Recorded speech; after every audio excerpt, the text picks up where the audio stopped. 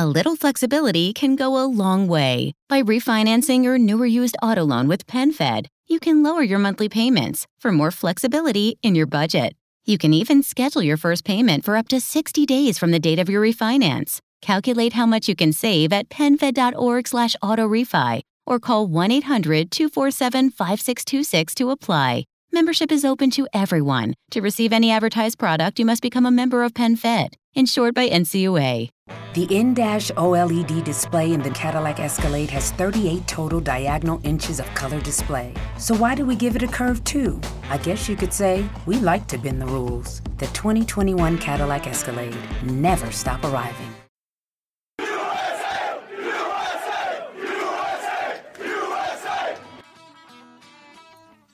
Thanks for listening to Uncle Sam's Soccer Podcast, keeping you up to date with the latest in American soccer.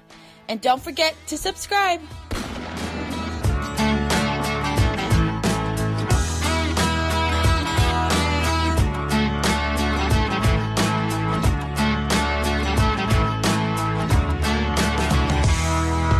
Hello everyone, welcome to Uncle Sam's Soccer Podcast. It is I, Steven Jodrand. Joining me, as always, is Jake Watroba and Armand Kafai.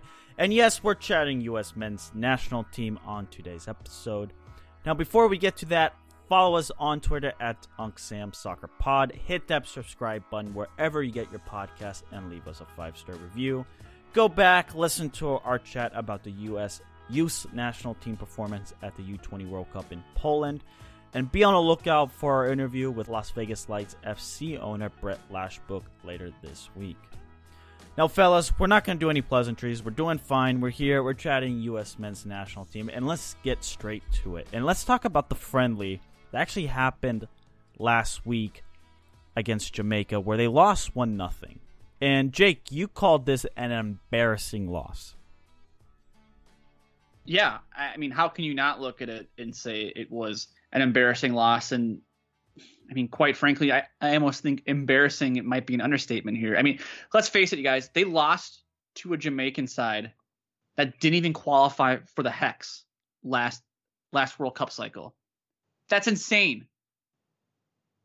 You're not wrong. You cannot lose to Jamaica in that fashion. First of all, you should never lose to Jamaica on home soil. But you should never just be completely outclassed by Jamaica. The U.S. looked completely uninterested, like they didn't want to be there.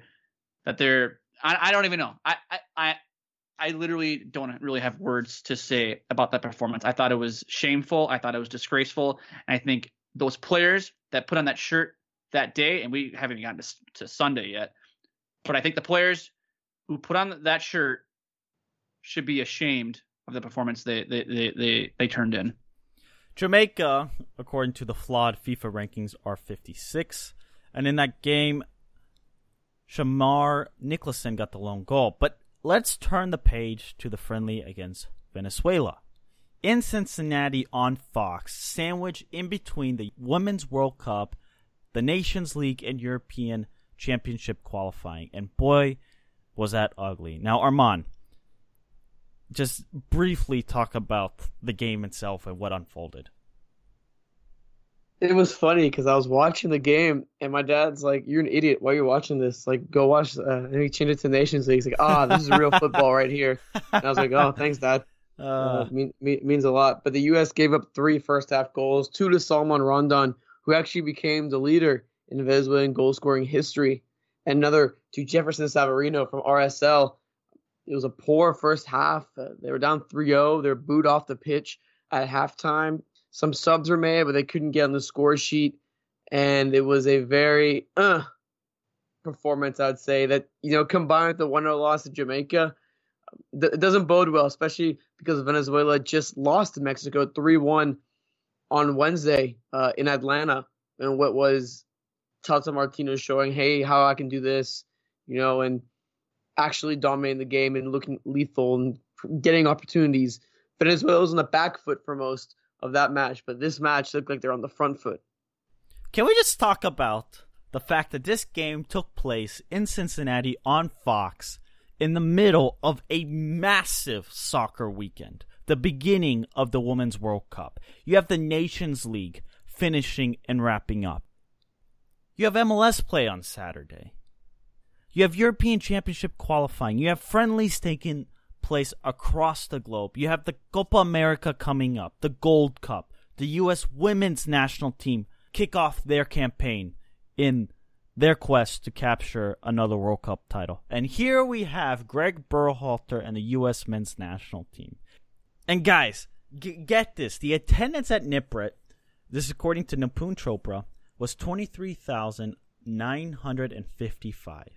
I like to bring to your attention that FC Cincinnati versus the Columbus Crew, the team that we have constantly ragged on this show, drew 30,000 in 2017 on a Wednesday night. I don't even think this is an issue of ticket prices. I just think the people are disinterested in the U.S. men's national team, especially in these friendlies. I think there is a massive disinterest in this team. I would argue with you. I think it's ticket prices.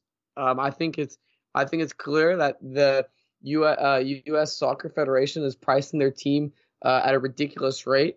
I'm willing to bet you, and I'm doing this off the top of my head, and my buddy actually went to the Nations League match between Portugal and the Swiss. He said he paid $30. I'm willing to bet you that every ticket in the stadium was worth more than $30, which I think is Portugal, ridiculous Switzerland. Yeah, so he paid $30 for Portugal, Switzerland. Right, but what's the point? I'm saying the U.S. pricing are higher than all those. What Arman is trying to say is you can go and see great football, Portugal versus Switzerland, and pay less money than you would to see the U.S. get stomped by Venezuela. Fine, I'll take my take back slightly. It's the combination of ticket prices and the disinterest, because the team somewhat sucks. And when have they actually been relevant? When's the last time you said the U.S. men's national team is something worthwhile watching? Yes, we do a soccer podcast, and yes, we're glued to the TV every time they come on. But to the neutral fan, to the American fan, when's the last time the U.S. men's national team was relevant? I would say the lead up to Brazil. That was probably the last time. Arman, I mean, are we talking? Is Brazil Copa America? I would go.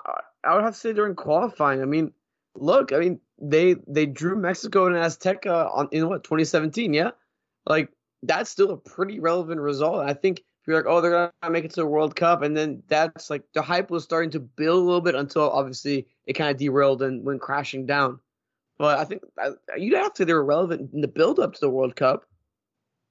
I mean, being relevant because they're in the headlines, being relevant because you're good are two different things. I mean, you can talk about the result in Mexico, but let's face it, that was a fluky-ass goal by Michael Bradley. They shouldn't have won that game. What? No. Oh, now you're taking the result back? You're taking the result back against Mexico? Well, come on. Like, we sit here and go, wow, man, look at they walked into Aztec and got a tie. Like, come on. It took a shot from 50 or 60 yards from Michael Bradley to score. Michael Bradley's goal was not pure luck. There was some skill to it. Tactically, Bruce Arena lined his team up. It was a thunderstorm or the correct hurricane for the right moment to play Mexico at Azteca. And by the way, Nipun Chopra did tweet saying, by the way, for the folks confused, I meant 2017, the U.S. Open Cup. So the U.S. Open Cup between Cincinnati and Columbus drew more than U.S. men's national team in a friendly against Venezuela. But let's move forward. And Arman, you actually rewatched the game. How have you changed your initial reaction from Sunday? I actually kind of have. At first, I was like, wow, I was like, oh, it's like initially, obviously, you go on Twitter, you're a little biased. This is a disaster, blah, blah, blah. There's a big thunderstorm in my neighborhood as well. And I was like, wow, like this whole day sucks. Like, whatever, USA is bad. But after rewatching it, and I've kind of discussed it with some people as well. Look, the U.S. didn't play that bad in the first 20 minutes. But there was one thing that really just stuck in my mind, and as I was watching them press, as I was watching Zardes run around like a chicken with his head cut off, just running around the field. As I was watching Venezuela just easily have time to break this quote-unquote press, guys, my instant reaction from that match was I think the players just selected by Greg Berhalter are just not good enough. That was the one thing that was in my mind. As I was watching, it's not like the system is that bad, but I don't think they're good enough. I just don't think they're that good. It was a very meh game. It felt like everyone was going through the motions. Oh, okay, we have to step up and press. Let me just run over there and put some pressure on him. The pressure was so light. It was just so minimal. We saw it. Watch the first goal. Zach Steffen, a keeper if a keeper has played at their feet, they know look ahead. He didn't look ahead at all. He kind of just made his predetermined choice of I'm gonna play it in the middle like I usually do, and obviously that got picked off. There's so many mistakes, like the weird press break they had in the third goal where Venezuela broke through, and this and that. It's just the team just is not good enough out there. But man. Armand, they're not. It's good. They're not playing Brazil. They're not playing England. They're not playing Germany. They're playing Venezuela. They're not good enough. They're not good enough. But it doesn't matter because you look at Jamaica. You can sit here and say the U.S. national team sucks. We can all say that the players on the field are not that good when you take off Christian Pulisic and Tyler Adams and Michael Bradley and John Brooks and whoever. Okay, I think all three of us can agree that you take away those four players, U.S. there's not much there. But when you look at Jamaica side, when you look at a Jamaica side that as a team made up solely of USL players, and even if we say this U.S. team sucks, it still had players that were playing in MLS, that were playing very prominent roles in MLS for their teams. You look at Christian Roldan, you look at Paul Arriola, you look at, the list goes on and on. Will Trapp, Jossie Zardes, these guys are prominent figures in their teams, and they go and play practically a USL side, and they can't even get a goal? Are you kidding me? They're just not good enough. It's deeper. It's deeper than the players just suck, man. It's deeper than the players just suck. No, I think it's a mixture of both. I mean, it has to be this sounds like a very cliche answer, a mixture of both. But the players are honestly, you look at that pitch, the one thing that clouded my thing was these guys aren't good. These things aren't good. Zardes, we're gonna probably get into this later. If Altidore goes down with his injury history, they're screwed because who's their forward, back and forward? Zardes, he's not good enough. And yes, they should get a result against Jamaica. And yes, the system that Berhalter wants to implement is too hard for these guys because they're not good enough. It's too hard, but look at the players who are struggling the most with it, though. Look at this. They're not good. Zach Steffen, the guy who's played in that system, is just passing the ball wherever the hell he feels like. I guess he's just not making the right reads. He's just not paying attention. Will Trapp has played the system. He looks like dog bleep. Will Trapp isn't good enough for an international level. Yes, but it's not like I said. They're not playing Germany. They're playing Venezuela. They're playing a team that has literally never qualified for a World Cup, and they lose 3-0 at home to Venezuela, man.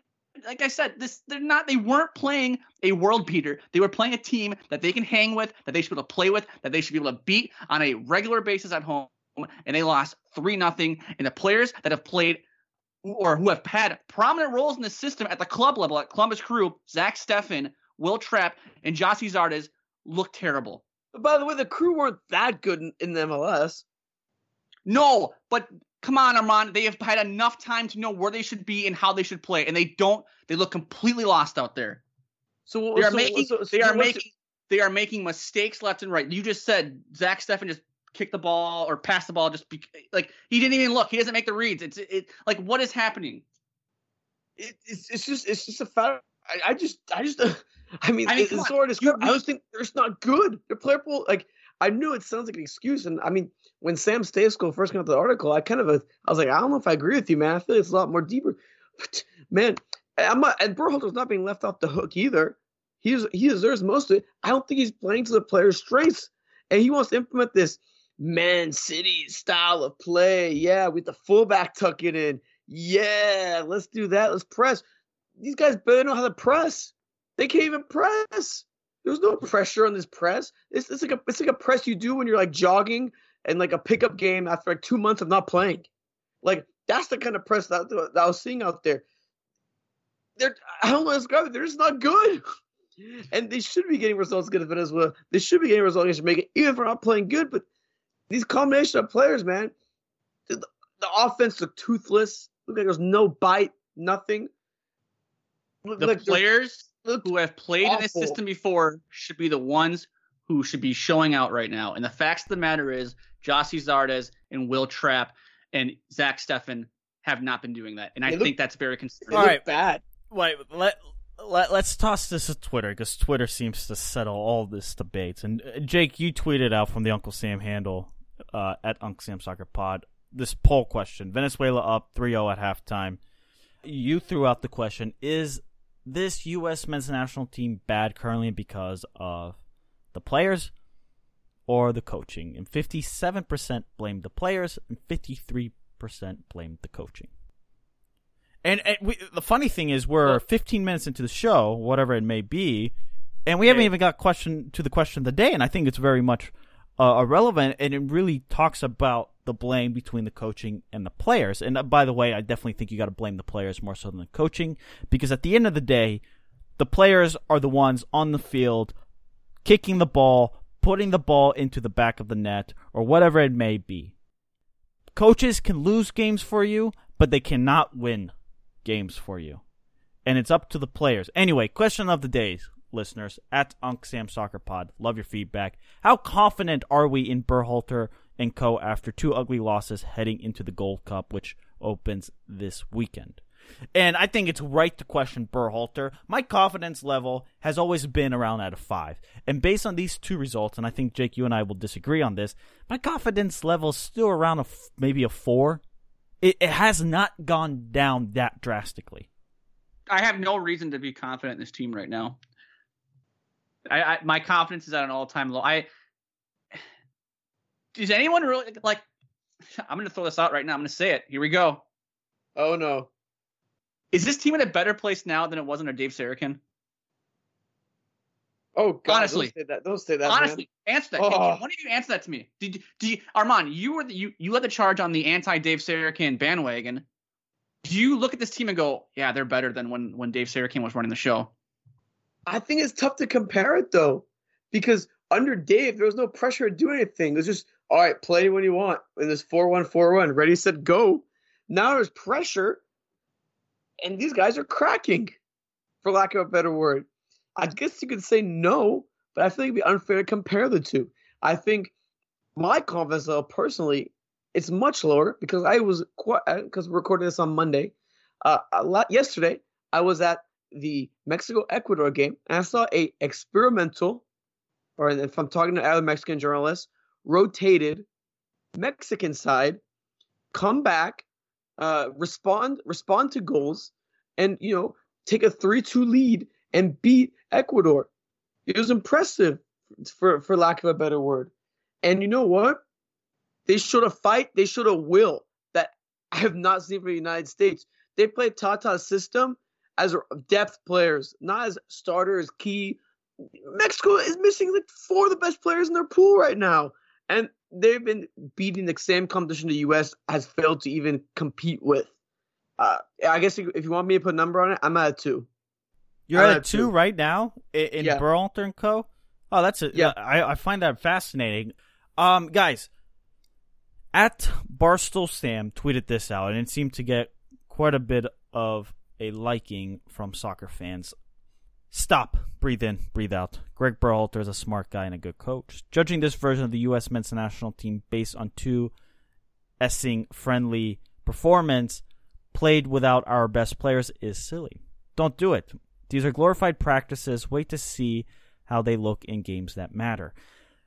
First of all, here's my issue, is we always use this excuse with these friendlies, but the U.S. men's national team does not play many games that actually matter. This is not like in Europe, where you have now suddenly the Nations League matter, where you have European qualifying that leads into the European Champions League that suddenly kicks off World Cup qualifying to the World Cup. European nations are constantly playing games that matter.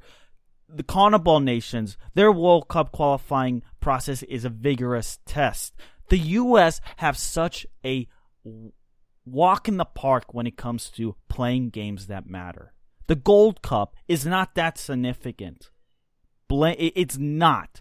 And with the 2026 World Cup, you'll have qualifications for 2022 if they qualifying the World Cup. You have the Gold Cups that get sprinkled in between that. And then you have glorified friendlies until the World Cup in 2026 that gets hosted here in America.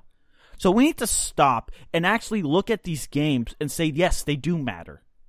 And the performances that do matter, because Armand and Jake, you're saying the players suck. And these players, to me at least, appear like they don't really care. Wearing the jersey does not matter.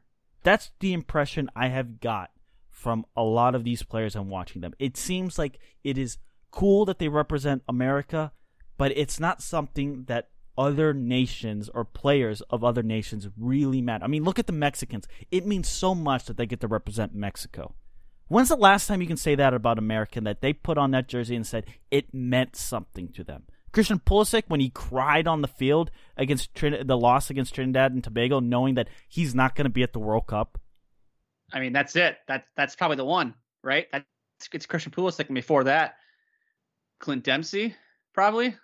Yeah, I mean, by the way, Steven, I want to mention that CONCACAF is coming out with their own version of the Nations League, and it's actually starting up relatively soon. The U.S. is in the group with Cuba and Canada, and it'll be the same same format as the one in Europe, where the top four will advance. Here's the issue for the U.S. That's fine that they can make games that matter. It's not competitive. Yeah, it's I know not what you're competitive. Saying. Yeah, exactly. It is not like Cuba or even Canada is somewhat going to push the U.S. The U.S. only has maybe 3 or 4 nations in this region that really push them, and that's Mexico, it's Costa Rica, maybe Panama or Honduras. It cycles through. Every now and then you have a nation that has the right set of players that come up through the system, or a generation of players that push, and there it is. But the staple of CONCACAF is always the U.S. and Mexico. And leading into this Gold Cup, listeners, tweet at us what your confidence is. That's the question of the day. Armand sits at a 2. Jake, you're sitting at what again? About a 1 or a 2. A 1 or a 2. I sit at a 4 and say, okay, fine. If I'm going to sit here and breathe in and breathe out, let's see what happens with this Gold Cup. But here's the issue.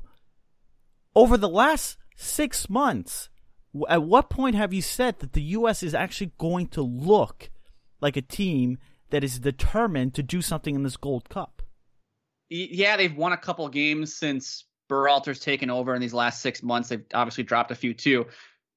But there's nothing I look at and go, wow, look at what the U.S. is doing. Isn't this cool? This is exciting. They're putting this culture, putting this system in place.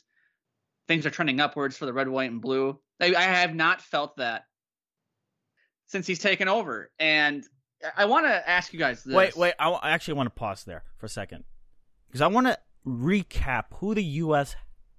has played over the last 6 months. It's Panama, Costa Rica, Ecuador, Chile, Jamaica, and Venezuela. It's not like the U.S. have been pushed.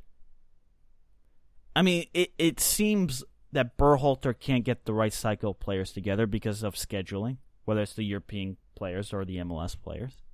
Or fitness. What excuse is that? He's blaming fitness? I think Taylor Twellman, I don't have the tweet in front of me, but he has a great point. The MLS players are in the midst of their season, and European players are at the end of their calendar season. They should be fit. Blaming fitness is Berhalter covering for the players and their terrible and ugly performances versus Jamaica and Venezuela. It is plain and simple. He has nothing to say, so he's going to blame fitness. Are you kidding me?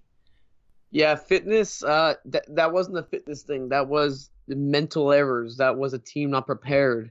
That was a team just going through the motions. You can blame fitness all you want, but Mexico has been hitting the book much worse than the United States has. They're going to be without arguably the hottest player in the Mexican pool, Carlos Vela, who just said, I'm going to participate in the Gold Cup. They're going to be without Hector Herrera. They're going to be without Miguel Layún. They're going to be without Chicharito. They're going to be without Chucky Lozano. I can go through all this list. And yet, Tata isn't saying, fitness. Tata's getting results. Excuses Tata for the U.S. Tata's getting results. He's getting results.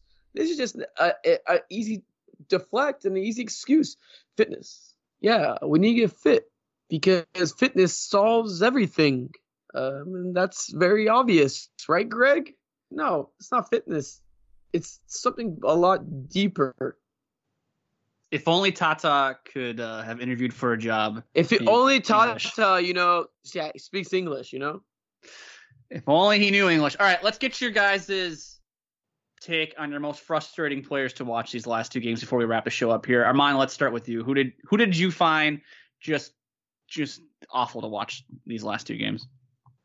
Zardes. Jake, we talked about it on the off the mic. How I was worried if Josh Sargent potentially busts, how weak the forward pool is for the United States. Zardes is not showing to be that guy, I saw him. He couldn't take defenders on one-on-one. He's pressing, man. I don't know if that's a Berhalter thing, because if it is, it's on Berhalter. But he's just running around. Like, sometimes he wasn't even in the middle to get the ball. It's like, tap it in. And like, look, it was pointed out to someone to me. I've mentioned this a couple times on the show that in the Crew system, he wasn't involved in the build-up play. Yeah, sure, let him not be involved in the build-up play, let him score goals, but he has to be in that position, right? He's not even in that position. If Altidore goes down, which hopefully he won't, he has a very huge injury problem. It's gonna be a bit of a problem when you have Zardes running around. Altidore will fit Berhalter's system fine. Zardes does not. Zardes is one of those weird trusted guys that Greg has, and he's not excelling in the system. Hell, I don't even know, but he shouldn't even. There's no way he should have started. They're kind of forced, but look, if Altidore goes down, the U.S. is screwed at a forward thing. They might as well put a false 9 up there, because I don't think Zardes is good enough to be in that system, especially when he's not in the right position. Like, come on, man, do your one job, be in the right position, tap in, score. It's not even there sometimes. It's kind of a joke. Will Trapp. He has a couple good games, or some decent games. Obviously, he's a focal point in Berhalter systems, and then he just lays an egg in the middle of the field in Cincinnati against Venezuela. Yeah, I'm done with you. See you later, Will Trapp. Find somebody else. His time's up, Berhalter. Find somebody new. Give him 6 months off. I don't know what you do. Yeah, for me, like Steven, like you said, it's Will Trapp. Back to my argument when we started off the show. He's played in this system. He knows what he needs to do to be successful in this system. It's not like he was just thrown into this a week ago and he's learning on the fly. He has familiarity with Greg Berhalter's system and what he needs to do as a player, and he is not doing it. And yes, we rip on Will Trapp a lot. He's easy to rip on. Yes, he is not of international standard when it comes to a national team. But regardless of that, Will Trapp is still better than most of the players that were fielded by Jamaica, and he was good enough. He is good enough to at least hang with the players that play for Venezuela. It's not like we asked Will Trapp to go play against Brazil or to play against France or to play against Italy or any other team in Europe, any super power in Europe or South America. He was playing against Venezuela, and he looks out of sorts. He cannot make the correct pass. The U.S. does not look dangerous at all in the final third of the field. I'm not sure if that's on Will Trapp to blame, but I know he's part of the problem. And for me, and I get it, it's an issue of depth too. There's not much behind Michael Bradley either. You can talk about, Josh Sargent bombs out, the U.S. is screwed. Well, if Michael Bradley goes down, the U.S. is also screwed too, because it looks like all roads lead to Will Trapp after Michael Bradley.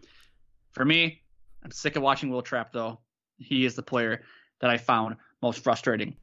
Alrighty, well, we also threw out this question on Twitter. Currently, how far do you see the U.S. men's national team going in the Gold Cup after the 2 ugly pre-tournament friendlies losses to Jamaica and Venezuela? And 46% said the group stage is how far the U.S. men's national team is going to get. Now, we're going to wrap the show here in a minute. But guys, have expectations changed with the U.S. men's national team headed into the Gold Cup after what we just saw? No, win the damn thing. Win the damn thing, and all the critics disappear. They'll go away for a little bit. But if you don't win it, they'll be back. And they'll be bigger and better than ever. And they'll be in your ear. And Greg said, hey, we all know what the narrative is. We're not going to make it. We're just going to deal with it. We don't care. Just saying, if you don't win it, It's going to be a lot worse. A lot worse than what it is right now. So you think failure is anything but winning it with what just happened? They should. I don't give a look. Well, you said that with the U.S. youth national team, and they bowed out in the quarterfinals, where they typically are bowing out. They should. Where's the U.S. typically bow out in the Gold Cup? Well, the final. Okay, there you or go. The semis. The final. The final. There you Okay. Go. But we'll see. We'll see what the reaction is if they lose the final. If that's really progress. Because I think the U.S. could have beat Venezuela 3-0, and I would still said the same thing. And we're still saying why should expectations change? Exactly. Why should they? They shouldn't change. They shouldn't. I think this is a reaction of people. I think they should be expected to make the final. Like, if they don't, anything else is a failure. I think, okay. Yes, they should be expected. They should be expected to make the final. But after watching those last two games, do you expect them to make the final? Like, do you really think? I still think they get to the semifinals. I really do. Because the competition is Gold Cup is poor. It's not like they're going up against Argentina, Brazil, and France. You're right, but they also just lost to Jamaica. Yeah, no, you're not wrong. I think the competition's not good, but they literally just lost to Jamaica. I think adding a player like Pulisic Adams can get rid of that loss against Jamaica. I do. I think. Oh, you better hope. You better hope. I think. Yeah, exactly. That should negate that. But the one against Venezuela, no.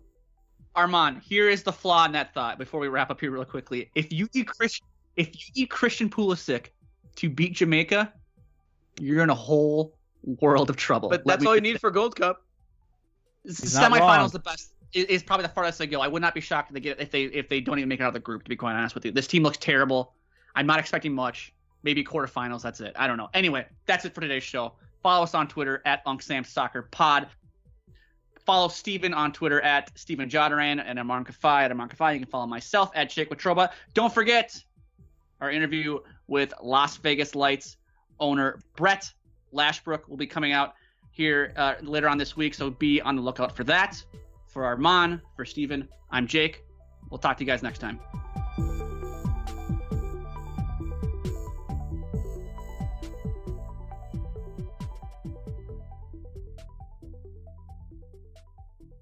From regular expenses to occasional splurges, there's a lot to buy. Why not get cash back every time you spend? With a PenFed Power Cash Rewards card, you get cash back on every purchase. That's everywhere, every time you use it. You can even earn a $100 statement credit when you spend $1,500 in the first 90 days. Visit PenFed.org/PowerCash to apply. To receive any advertised product, you must become a member of PenFed, insured by NCUA. From regular expenses to occasional splurges, there's a lot to buy. Why not get cash back every time you spend? With a PenFed Power Cash Rewards card, you get cash back on every purchase. That's everywhere, every time you use it. You can even earn a $100 statement credit when you spend $1,500 in the first 90 days. Visit PenFed.org/PowerCash to apply. To receive any advertised product, you must become a member of PenFed, insured by NCUA.